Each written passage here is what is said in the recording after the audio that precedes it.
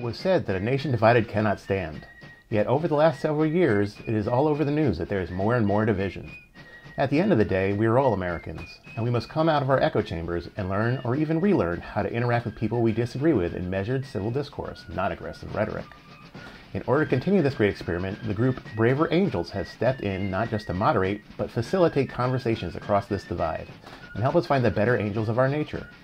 Today we are joined by Bill Doherty, co-founder of Braver Angels, to talk about how we got this way and where we can go.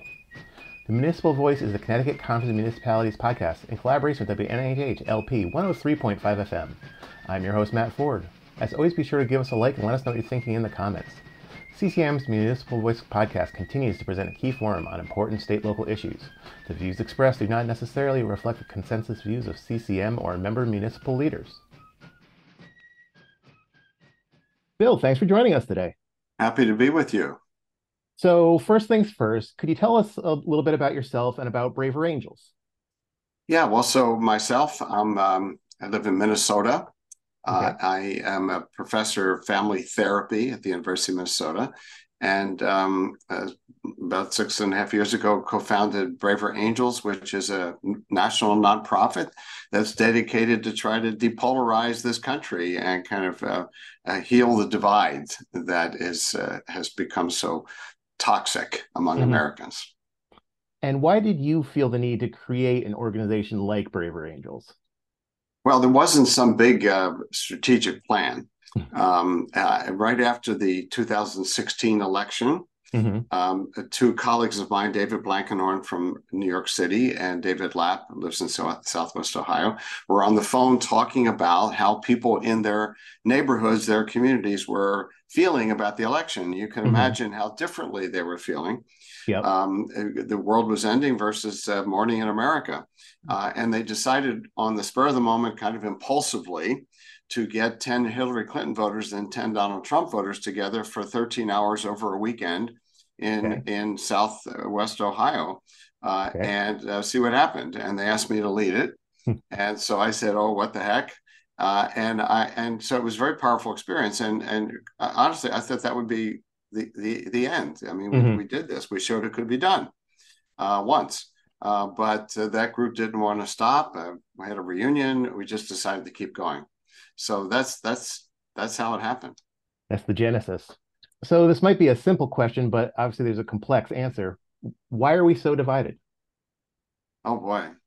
Well, let me just describe it first. The division is called affective polarization, and that is, it isn't so much about issues, it's about how we feel about each other. That people who differ from me politically are alien to me. I don't like them, I don't trust them, and I think they're ethically compromised. And that has been going up increasingly in the United States for the last 35 years or so. So that's the what. It's from both Congress down to families, and school boards and everything in between. And the why is, the whys are always hard, but there seem to be lots of factors. There's globalization and the loss of confidence in many working folks that they have a future. A generation, each generation of Americans thought their kids would do better than they did, and that's really gone away. It's about social media and the kind of toxicity that's out there, that people can fight each other on social media in a way they never would face to face. Multiple news sources, so people get their information based on their own particular biases. So we don't have a common information base. Gerrymandering means that most members of Congress, the threat to their survival in Congress is not from the other party, it's from the extremes in their own party. Yep. And we could go on and on. Many, many factors.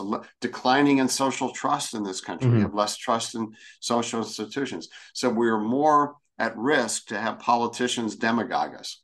Yeah. So you mentioned, this has been going on for 35 years now, but in our intro, we actually referenced, and some listeners might have caught on, Abraham Lincoln, who in his first inaugural address referenced our better angels. Yes. Shortly after that, obviously, we got into the Civil War. So Yes. is this something that just happens on a cyclically? Is this something that, or is this something new that is happening now? Well, historians are saying we are more divided now than we have been since the Civil War. So, this we're seeing a real spiking again. And I don't know about cycles. I think it's too easy Mhm. to point to those. Yeah. I think the Civil War was so much about slavery, and now that's not slavery, Hmm. but we are in an era of where the sense of the group, the sense of the we, has broken down. Not only here, and Hmm. that's part of what we should look around the world. Look at Brexit, for example. Hmm. Look at in Canada. There's a political party in the Western provinces that wants to break off from Canada. Good, mild mannered Canada. Scandinavian countries. Hmm. So there's this worldwide phenomenon that's going on that I don't know if it's cycle doesn't seem like Yeah. an adequate way to explain it. So similar causes and factors across the world, or is this something that we're exporting? Oh, well, no, it's been going on in other places. I think social media is all around the world. Okay. Hmm. And maybe you could say we exported that, but that is what political scientists call social media, is calling it an accelerant Hmm. of conflict and polarization. You can spread misinformation. You can spread conspiracy theories. You can denigrate your opponents, lie about them, and it'll spread. We call viral. Yeah. It used to be in another generation, you actually had to, run off mimeograph falsehoods Yeah. and put them in the mail, or a telephone tree, right? And now you just have to click. Yeah. So I think social media is an accelerant all around the world of forces of division. And are we really more divided, or are we just hearing the kind of the outliers and the loudest voices through social media and the kind of that news cycle? Is that what gets the attention? We are more divided by all of the standardized measures that political scientists use. It Yeah. isn't just people are telling us but the thing is, though, we're not that divided on policy. There have been Hmm. times in our country, go back to the 1930s, we had a communist party, and we had Hmm. neo-fascists who liked Hitler. We had more powerful policy divisions. Now it's more of how we feel about each other, the way in Braver Angels, we talk about the four horsemen Hmm. of polarization: stereotyping, dismissing, ridiculing, and contempt, not only for the politicians we don't like, but for the family members we don't like, for the Yeah. friends, the ex-friends. There is something happening. I look Hmm. at school boards. They used to be boring meetings, right? And Yeah. look at what's happening there. So there is something happening. It isn't just hype. So one of the interesting things looking at your website we want to get into is that you don't necessarily want to get people to back away from their views, Yes. but to learn how not only to express their views in a way that respects listeners, but also to learn how to listen to people you might not agree with. Yes. This doesn't seem like a radical revisionist way to approach politics. How did you get to this point, and why does it matter? Well, we're really clear. We don't take sides about whether reds or blues are more correct. Hmm.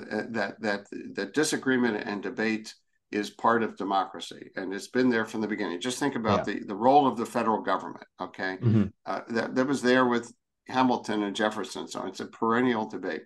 We're interested in not changing people's minds about issues. We're interested in them changing their minds about each other. Hmm.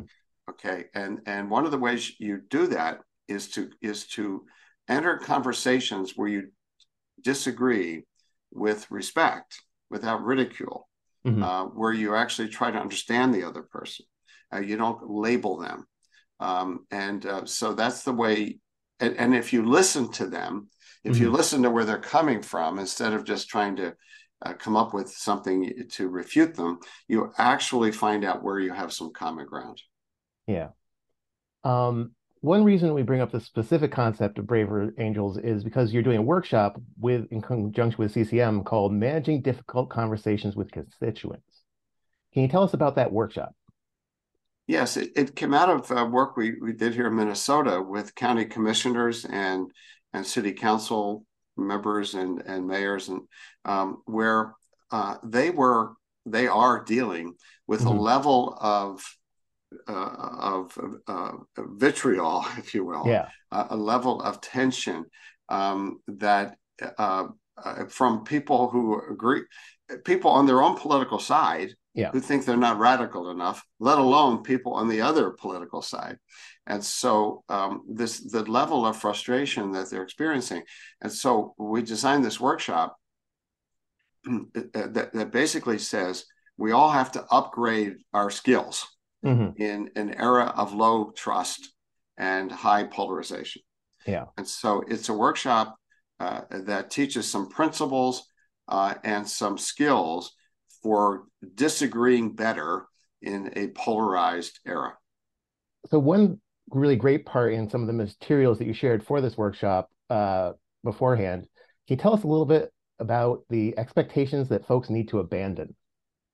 Yeah, well, one of them say is that the other person will use the same skills. Okay, in other words, if I decide, Matt, I'm going to really try to listen to you Hmm. and not just counter you, I should let go of the idea that you're going to do that back to me. Okay, I may have to do more of the heavy lifting here. Yeah. Okay. Um, so that's an example of one. And the other is that the skills that we teach at this point are skills for one-to-one and small group conversations. They're Hmm. not the skills for how do you hold a big public meeting and keep it Yeah. from being hijacked. So obviously this information is going to be available to CCM members. But is there a way for the general public to find resources on this topic from Braver Angels? Sure. Well, braverangels.org is our website, and we have e-courses Hmm. that are, e-versions of our standardized in-person or live workshops. They're really, quite valuable. We have one on skills for bridging the divide that teaches Hmm. some basic skills. We have one that's pretty fun that's on families and politics. And Okay. so it asks you to identify, who's the family gladiator in your family, Okay. and the defender of the righteous way. And then how do you communicate with them in a way where you're not trying to change them? So that's an example of we call the prime directive. Hmm. Don't try to change your family member, okay? Okay. Because that's not going to work. People will go to the grave before they let a family member change them, okay? Hmm. So enter into conversations with family and others with these expectations that you're going to listen in a way that they feel heard, and Okay. you're going to speak in a way that they may be willing to hear you. That sounds like something that would be quite useful to people coming up on Thanksgiving and the holidays here. There you go. There you go. There you go. So there's several types of disagreements. You can agree on a problem, but not the approach. You can disagree that there's problems, or you can just be Yeah. contrarian for the sake of being contrarian.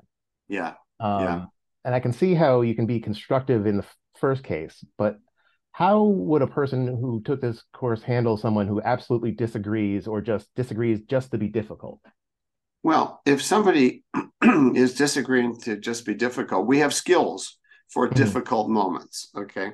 If somebody you feel is not engaging in a good faith conversation, then we have what we call exit skills. Hmm. How do you exit the conversation? Okay. Because it's not a conversation. But doing it in a way where you do not act towards that person the way they're acting towards you.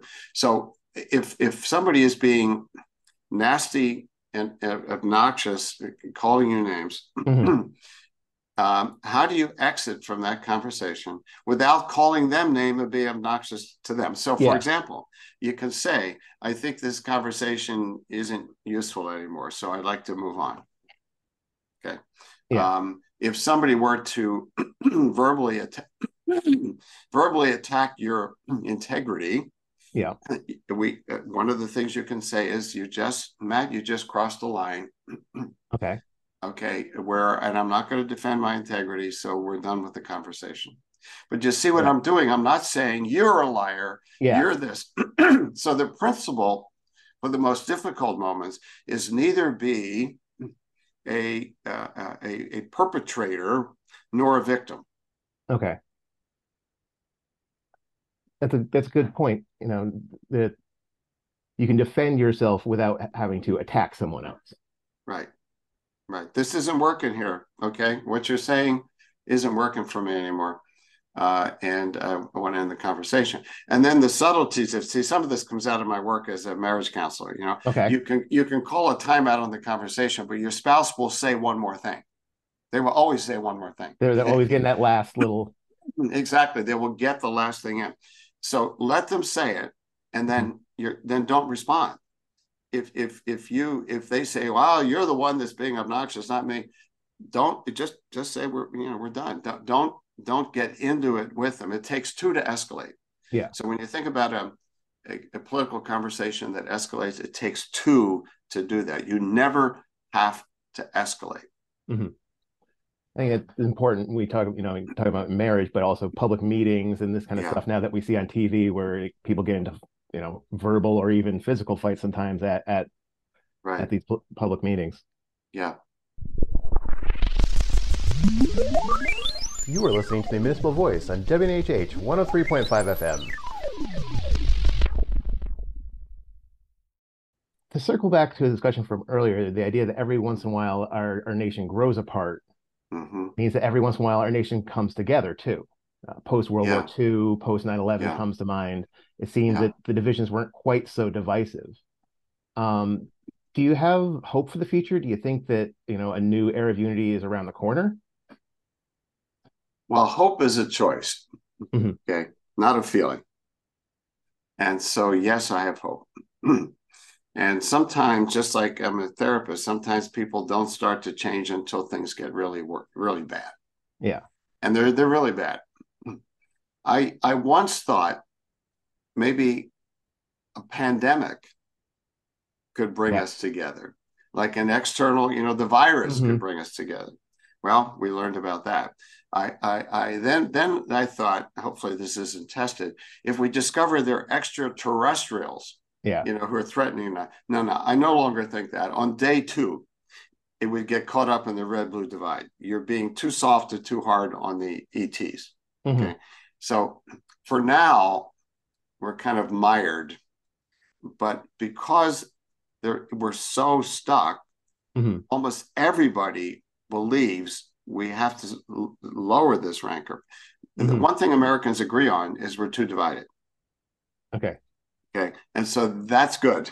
It's like married couples saying our relationship is in trouble, we need help. We're getting closer to that.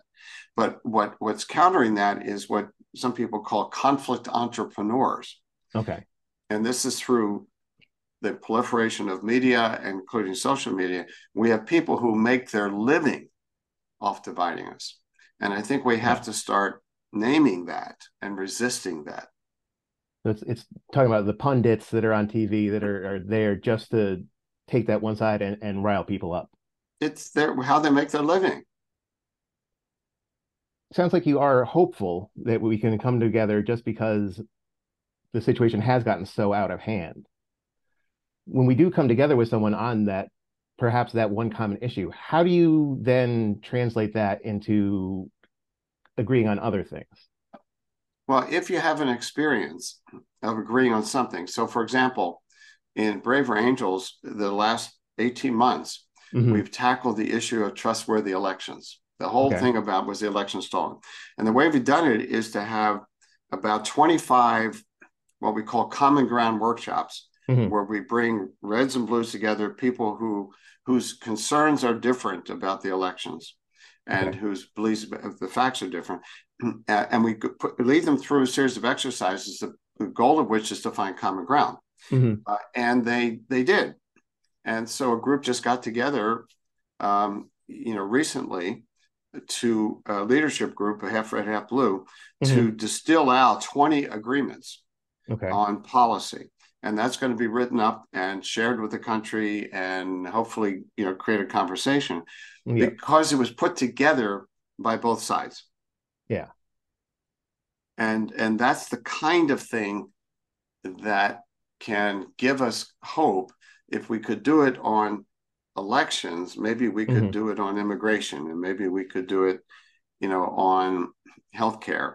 But you have to start somewhere and build relationships of trust. And I facilitated that meeting Yeah. on bringing together these reds and blues, and they had worked together. They had built relationships of trust. They listened to each other. They made changes because they wanted to have a document that everybody could unanimously agree on. Yeah. And were these Reds and Blues, were these people that knew each other before this No, thing? no, no. These were not buddies before. They came together because they're worried about the country. Yeah. And of course, if we have no confidence in our electoral system, either because you think there's a lot of fraud or you think people are excluded, right? So that's the kind of red-blue divide. And what happens is, the way the arguments go is the election was stolen. No, it wasn't. People don't have access. Yes, they do. Boom, boom, boom, boom, boom. Back And and forth. so we have a process whereby you listen carefully to other people. You talk and you hear them share what their concerns are and where those concerns come from, like in their life story. Okay.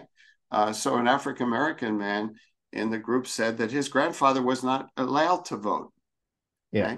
Okay. And then somebody else who, in his family history, there was a strong belief that they lived in an area where there was fraud in the election. And remember that old joke about in Chicago, vote early and often? Yep. Right? That's not fun. That's not funny to people who have a serious concern that it would take 55% of the vote in big cities for a Republican to win. And that's a deeply held multi-generational belief. And liberals could say, well, silly, and nobody's found it. And well, you have to deal with the belief. Yeah. And then you have to design some agreements, some policy agreements that try to nail down this concern about like ballot harvesting and and so okay, it's if for you it can lead to fraud, even though you can't necessarily quantify that. Yeah. And I say, well, where's the evidence that it has? Where are we? Okay. And so you come up with, how can we design an electoral system that will make you more confident that nobody's tampering? And then on your end, what are you going to support that will eliminate some long lines, and how people who are in nursing homes vote if they can't go there? So the give and take is what we know how to do. You mentioned that some of these things are multi-generational. Is there, in what you've studied, differences between the generations? Are some people more divided, or is this kind of across the spectrum? Yeah, there's a lot of division right now across the spectrum. What I can tell you, younger people like high school students who aren't that political yet, they're more open, and we've been doing more work with high school students. They're more open. A lot of college students don't have a clear red or blue identity, so they're the younger people in that way are more open. But here's the scary thing in terms of social trust, the belief that most people can be relied upon to live up to their word and do the right thing. That has gone down in every generation since the Great Generation. So the Gen Xers are less trusting than the Boomers, and the Gen Zers are less, the Millennials are less. So the younger generation don't trust as much as the older generation. Don't trust the government. They don't trust the government, and they don't trust other people in general. They don't trust each other. Yeah, other people in general. The questions on the surveys going back to the 1960s is, how much do you think most people can be trusted? Most people will do the right thing or live up to the word. There's been a steep decline. Plus, trust in government, in the media, in religious institutions, in the courts, you go down. I think only firefighters are left. Yeah. People trust the fire department, but that's about it. It's really fascinating.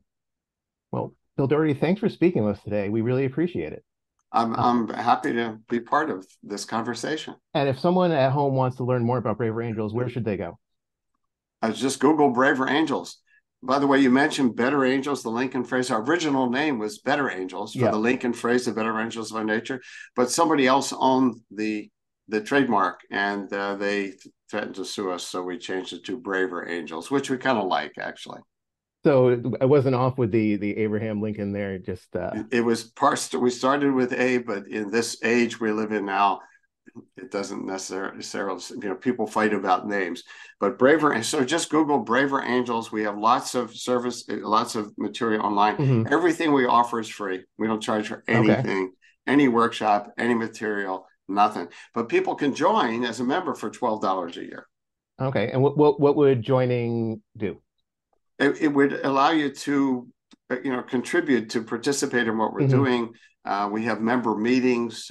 You're kind of on, the inside scoop of what's coming down and what's happening. That's really great stuff. Well, again, Bill, thanks so much for speaking with us today. We really appreciate it. It's my pleasure. We'd like to thank our guest, Bill Doherty. The Municipal Voice is a co-production by CCM and WNHH 103.5 FM. Christopher Gilson is our producer, Harry Draws is on the boards, and I'm Matt Ford, your host. Be sure to check out our Facebook page and give us a like, and watch out for our CCM chat series on our YouTube page.